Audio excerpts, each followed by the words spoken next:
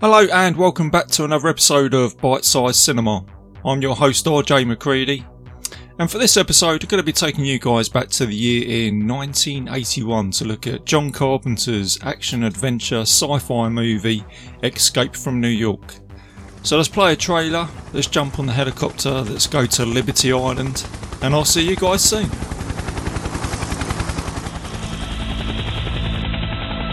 New York, 1997. The entire city is a walled maximum security prison. The bridges are mined. The rivers are patrolled. And the United States Police Force has everything under control, they think.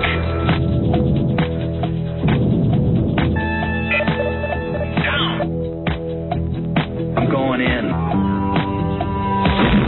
John Carpenter's Escape from New York, the high adventure of the future. One man must go in where no man has ever gotten out.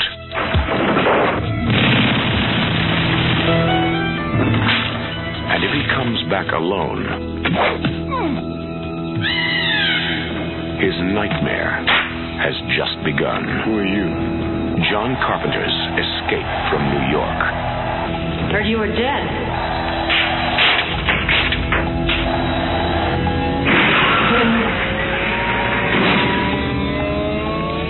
John Carpenter's Escape from New York, the greatest escape of them all, is about to blow the future apart.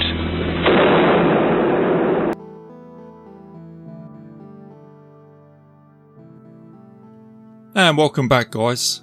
So the synopsis for this film is it's 1997 when the US president crashes into Manhattan, now a giant maximum security prison. A convicted bank robber is sent in to rescue him. It's got a 99-minute runtime, it's an R-rated movie, and it's an action-adventure sci-fi film. So let's have a look at the origins of Escape from New York and let's have a chat about where it all started from. So going back to the early 70s, John Carpenter made a little movie called Dark Star as a project whilst he was at university studying filmmaking. And after many hours of hard work and every buck he put on the table to try and make Dark Star, he managed to get it released through a studio, but unfortunately it didn't do very well at the box office and it suffered quite poorly with the critics as well. But what Dark Star did do was get John Carpenter on the first run of the ladder, and he got a job in writing movie scripts and screenplays, and one of these screenplays and movie scripts was Escape from New York, which he wrote in the early 70s. So whilst he was knuckling down writing screenplays and writing scripts, he was offered a big break by a couple of Hollywood film producers who saw talent in John Carpenter and said, "We will give you $100,000 to go and make a movie, any movie you want, but we won't give you one penny more." And as a result of this, John Carpenter directed Assault on Precinct 13, which went on to become a financial success, not only in the US, but it did quite well in Europe.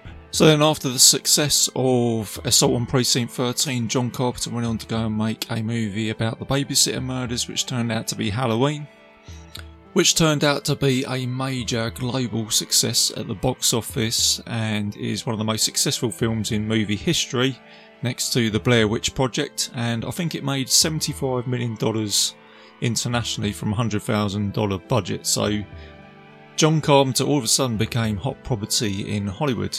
He was then approached by Avco Embassy, which I've mentioned before in previous episodes, and they are an independent film company, and they offered John Carpenter a 2-picture deal, and one of these films was The Fog, which again did really well at the box office. So John Carpenter at this point couldn't do anything wrong. He had gone from a guy that made a flop with Dark Star to a screenwriter to now a big director in the late 70s.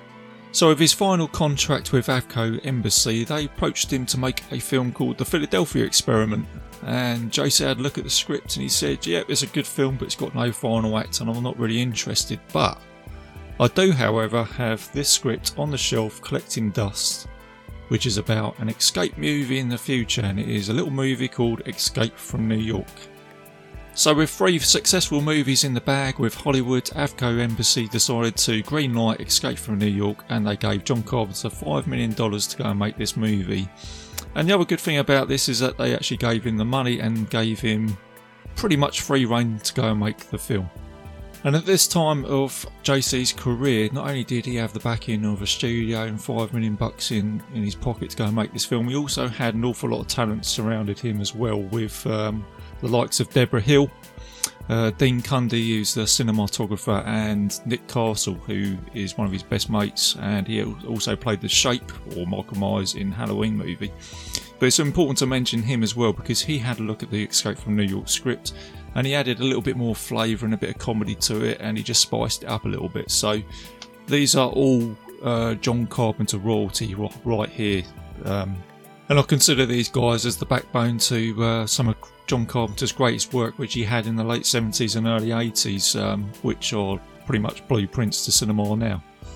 So with John Carpenter backed up by an incredible production team, he then went on to go and find a cast for this movie, and this movie does have a brilliant cast, starting with Kurt Russell, the legendary Kurt Russell, who has become John Carpenter's right-hand man in these films, who would later go on to make the cult classic The Thing from 1982, and the action, adventure, kung fu, comedy movie Big Trouble in Little China. But Kurt Russell was not the first choice to play Snake Plissken in this movie. You had Tommy Lee Jones and Charles Bronson, who the studios thought would suit this role better, but John Carpenter saw something in Kurt Russell. He previously done a TV movie called Elvis, and they got on really well together.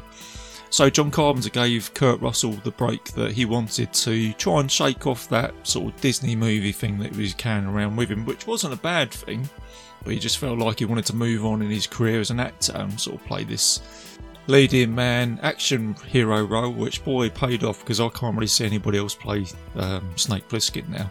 And Kurt Russell has said that Snake Plissken is his favourite character. Out of all the movies that he's made and all the characters he's played, he said that Snake Plissken is his favourite character to play.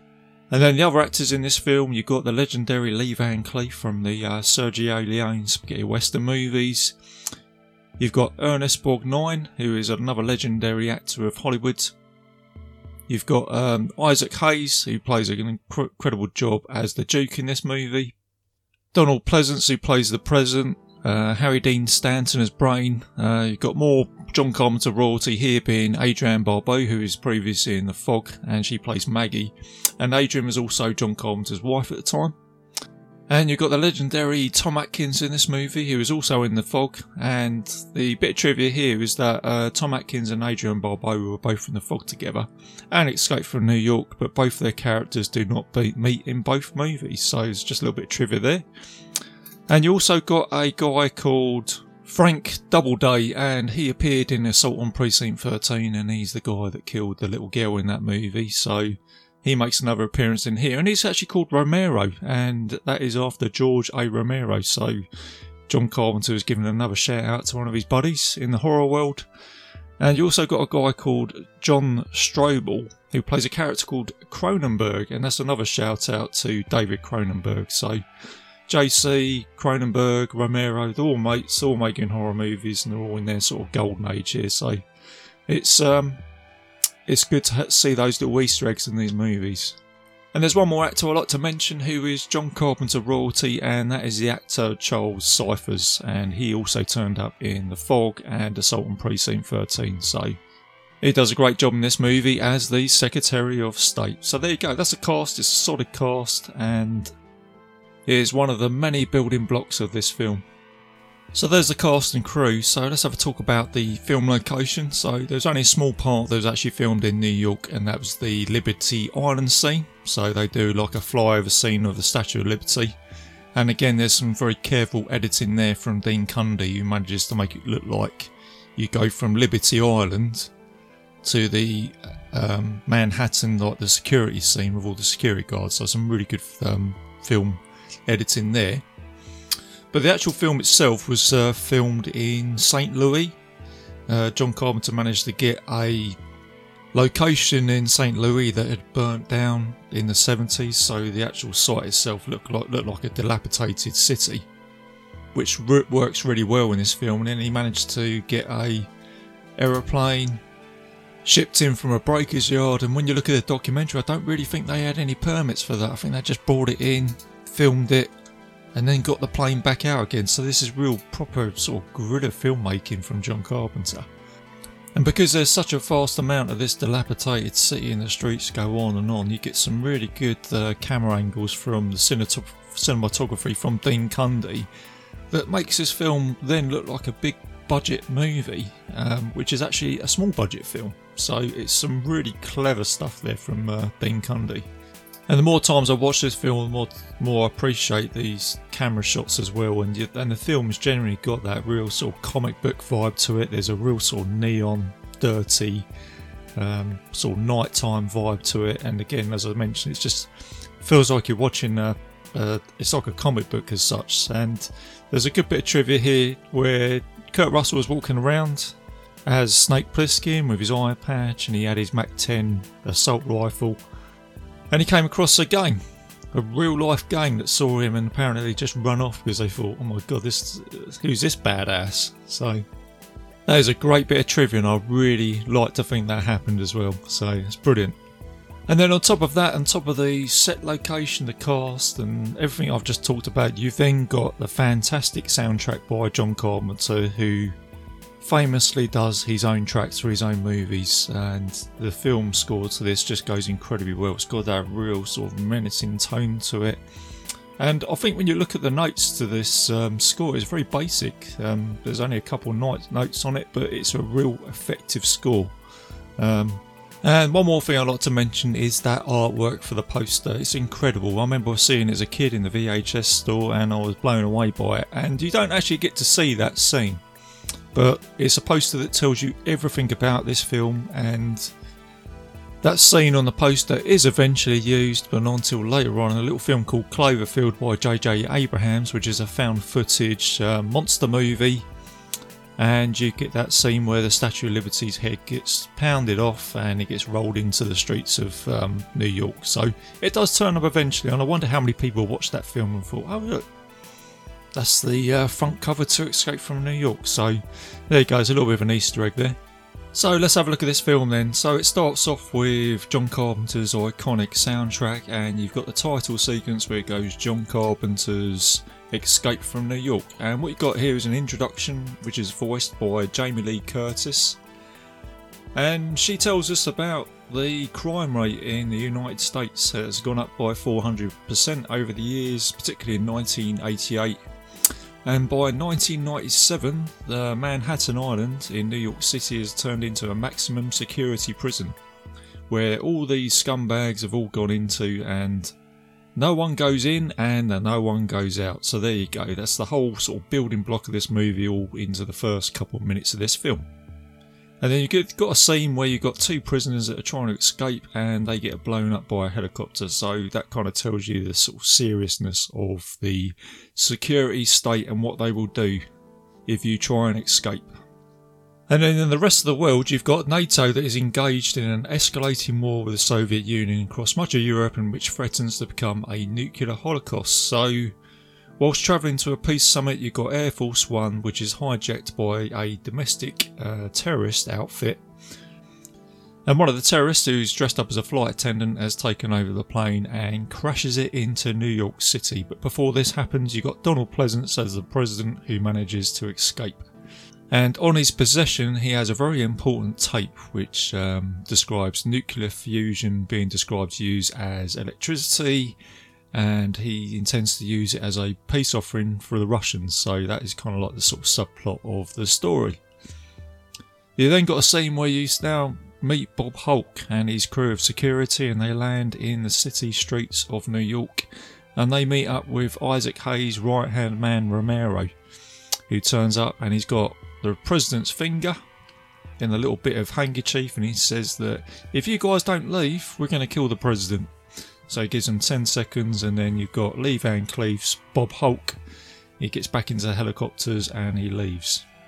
And whilst all this is happening, the legendary Snake Plissken has just been arrested for robbing the Federal Reserve Bank, and he turns up in the bus. And his backstory is that he is an ex-war hero. He's got the Medal of Honor, he's got every citation, Purple Hearts, the lot. He's the man that you go to go and save the day, but he has now become a criminal because he has had enough of the government. So he is a anti-hero. But this eye patch wearing leather jacket, combat trousers, the lot, anti-hero is Bob Hulk's only hope. So now you get a scene with Bob Hulk and Snake Plissken sitting at the desk opposite each other. And what you've got here is a really great scene, great introduction. It tells you everything about Snake. He really doesn't give a damn about Bob Hulk and his president, and he comes out and he says, well, go and get yourself another president, I don't really care. Where he's very casually smoking a cigarette. But what you got here is you got two guys on opposite ends of the spectrum, but they are the same guy. Bob Hulk is as much Snake Plissken as Snake Plissken is Bob Hulk. They've just both chosen different paths, and Snake has just had enough of the organisation. But with the offer of a full pardon, Snake Plissken decides to go and rescue the president, and you get a great scene here where he's shown an assortment of different gadgets, guns, weapons, flying stars, and a bracelet where if he pushes a button it gives him 15 minutes of location. And this is all introduced by the legendary Tom Atkins. And you even get a little weeny smile, or a little glimmer of a smile from Snake Plissken when he's looking at all these weapons. He's almost laughing at himself. Snake is then told that going into New York City, he needs to be injected with some antibodies, and he gets injected in the neck. But then he gets double crossed, and he's told that what's been injected into his neck is little capsules that just disintegrate in, and then within 24 hours they're going to dissolve and they're going to blow up and they're going to kill you if you don't get back. So Snake at this time has got no choice, but then he's told Bob Hulk that when he gets back he's going to kill him. Which at this point strengthens the reason why Snake Plissken has got no time for the government or authority. Snake then uses a stealth glider to land atop of the World Trade Center, and he follows the tracking bracelet to a theatre only to find it on the wrist of an insane old man. He's then convinced that the president is dead, and he calls up Bob Hulk and says, that's it, game over, he's dead. But then Bob Hulk tells him that if you come out empty-handed, I am going to kill you. So now you've got Snake wandering the streets of New York, and he comes across some underground dwellers called the Crazies, where he's got to try and get away from them. You get a pretty cool scene where he's running through a building and uses Mac-10 to try and blast through a wall. And then eventually he comes across an old cabbie, which is Ernest Borgnine, and he tells Snake that the president is alive and he has been captured by the Duke of New York. And Snake says, oh well, I want to meet this Duke. And Cabbie says, well, the best way to meet him is through a guy called Brain, who's kind of like the Duke's right-hand man for facilitating fuel and things like that. So this is where he goes and meets Maggie and Brain, who is played by Harry Dean Stanton and Adrienne Barbeau. And then whilst Cabbie's driving Snake Plissken about, you get a great line here where this boy guy comes out and says, oh, Snake Plissken in my cab, wait till I tell Eddie. And that's the thing with Snake, in that everybody seems to know who he is, and everybody thinks he was a little bit taller, so it's kind of like a running gag throughout the film. So he eventually meets Brain, and it turns out that him and Snake Plissken both have a little bit of history in the past, back in the army. And again, just to solid up Snake Plissken's characters in this movie is that Brain was another bloke that double-crossed Snake Plissken, so is it ever wonder that he's turned out the way he has? But anyway, Snake doesn't have time for that. He says, I need to meet this Duke, I want you to go and lead him to me, and they go to Duke's compound at the Grand Central Terminal. And here you get a scene where Snake has a fight with the Duke's henchmen, and he manages to rescue the president. But then getting a bow and arrow in his leg, he eventually gets captured by the Duke. And you get a scene here where the Duke goes, Snake Plissken, I thought you was dead. Yeah, it's a pretty cool scene. And then Snake gets knocked out, only eventually to wake up and find himself walking into a death match where he has to fight a character called Slag, which is played by Ox Baker, and it's one of the highlights of the film. It's a great scene. It's where you get Snake Plissken in the ring and he's fighting Slag. And you've got a fight scene here which I would say is worthy of an 8-bit video game back in the day, something like Double Dragon or The Final Fight, where Snake is getting battered and blown, and to the point where you don't think he's going to make it, but then the audience throw in some clubs with some nails on it, and he ends up chucking this club through the stomach of Slag and then eventually into the back of his head. So Snake comes out victorious, and then in the crowd he finds one of the guys with the locating tracking device on his wrist, and he punches it so it enables the security guys to come in on a sort of rescue attempt. And whilst all this is happening, Brain manages to kill Romero by double crossing him, and he manages to retrieve the cassette tape and rescue the president. And he tries to get away with Maggie. They go to the World Trade Center to try and get away on the glider, but that gets destroyed. And they come back down to street level, and at this time Cabby, along with the president and Snake Plissken, they all get into the cab and they make a final attempt to get off the island by driving across the bridge. And whilst in the cab, Snake Plissken takes the cassette tape off from Brain and keeps it for himself. So in the final act of this film, you've now got a pursuit between Cabby, Snake Plissken and Isaac Hayes as the Duke, and he is following them across the bridge, and he's got an assaultment of weapons and he's trying to shoot them down. And along the way this sets off the mines on the bridge, and Brain tries to guide Cabby, but then he gets blown up himself. And then you've got Maggie, who refuses to leave him, and then she kind of goes out in like a blaze of glory, where she stands there and tries to shoot the Duke, but then she gets knocked over and killed herself.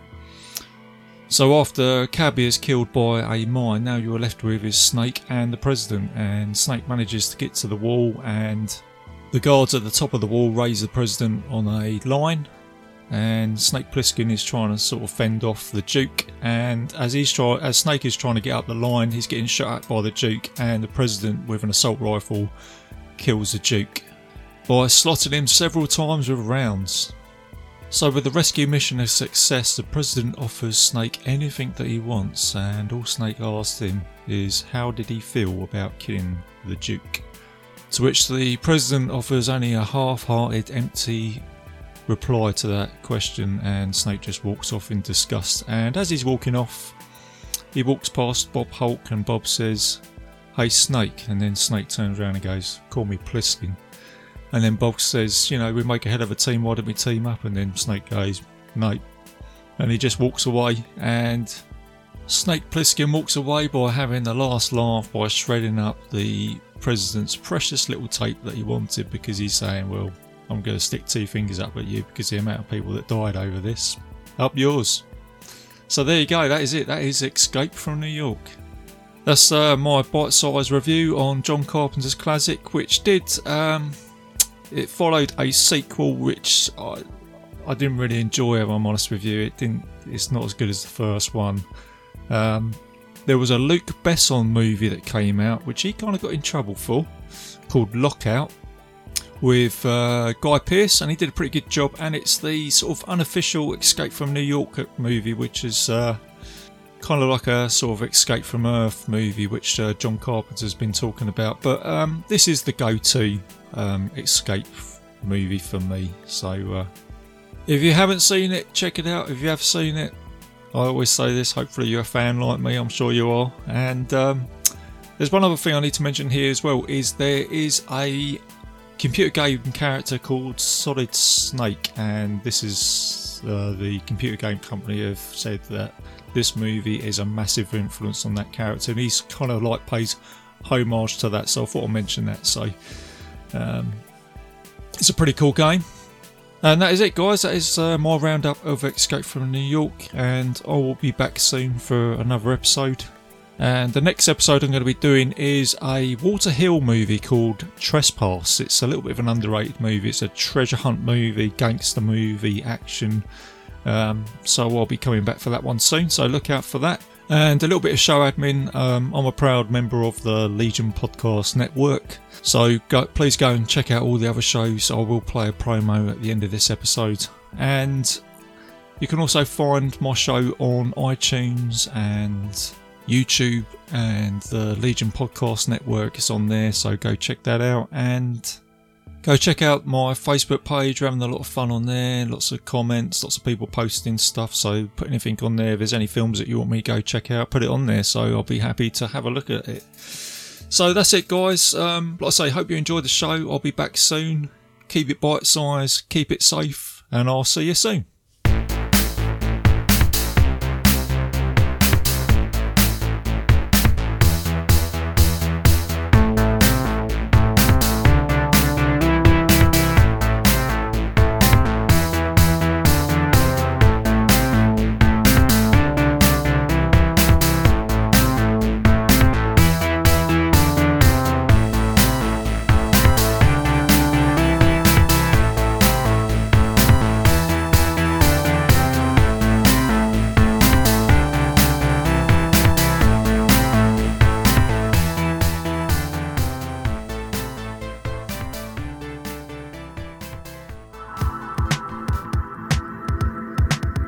If you enjoyed this show, then make sure you check out the other great shows on the Legion Podcast Network, like Cinema Psyops, Cinema Beef, Devour the Podcast, Duncan and Bo Come Correct, Exploding Heads Horror Movie Podcast, Friday the 13th, Get Slayed, The Helming Power Hour, Hello, This is the Doom Show, Hero Hero Go Show, Kill the Cast, Underwater Kaiju from Outer Space, Jerry Hates Action, Legion After Dark, Mental Health, Obsessive Cinema, Discourse, Pick Six Movies, the podcast by The Cemetery, the podcast on Haunted Hill, the Psychosemantic Podcast, Rick Radio, House of Wax, Dude Looks Like the 80s, Rabbit and Red Radio, the Shadecast, Short Bus Cinema, 2 Drink Minimum Commentaries, the VD Clinic, Who Will Survive Horror Podcast, and Witch vs. the Doomsday Clock. With such a wide spread of shows, there is guaranteed to be a niche for you to fall in love with. Horror, politics, movies, books, sex, music, commentaries, health, video games, kaiju, action, news, comedy, and opinions that would most likely get you killed in some parts of the world. We are proud to bring you some of the best podcasting in the world. Check us out at www.legionpodcast.com, iTunes, Spotify, Stitcher, YouTube, and any other dark corner of the internet where podcasts can be found.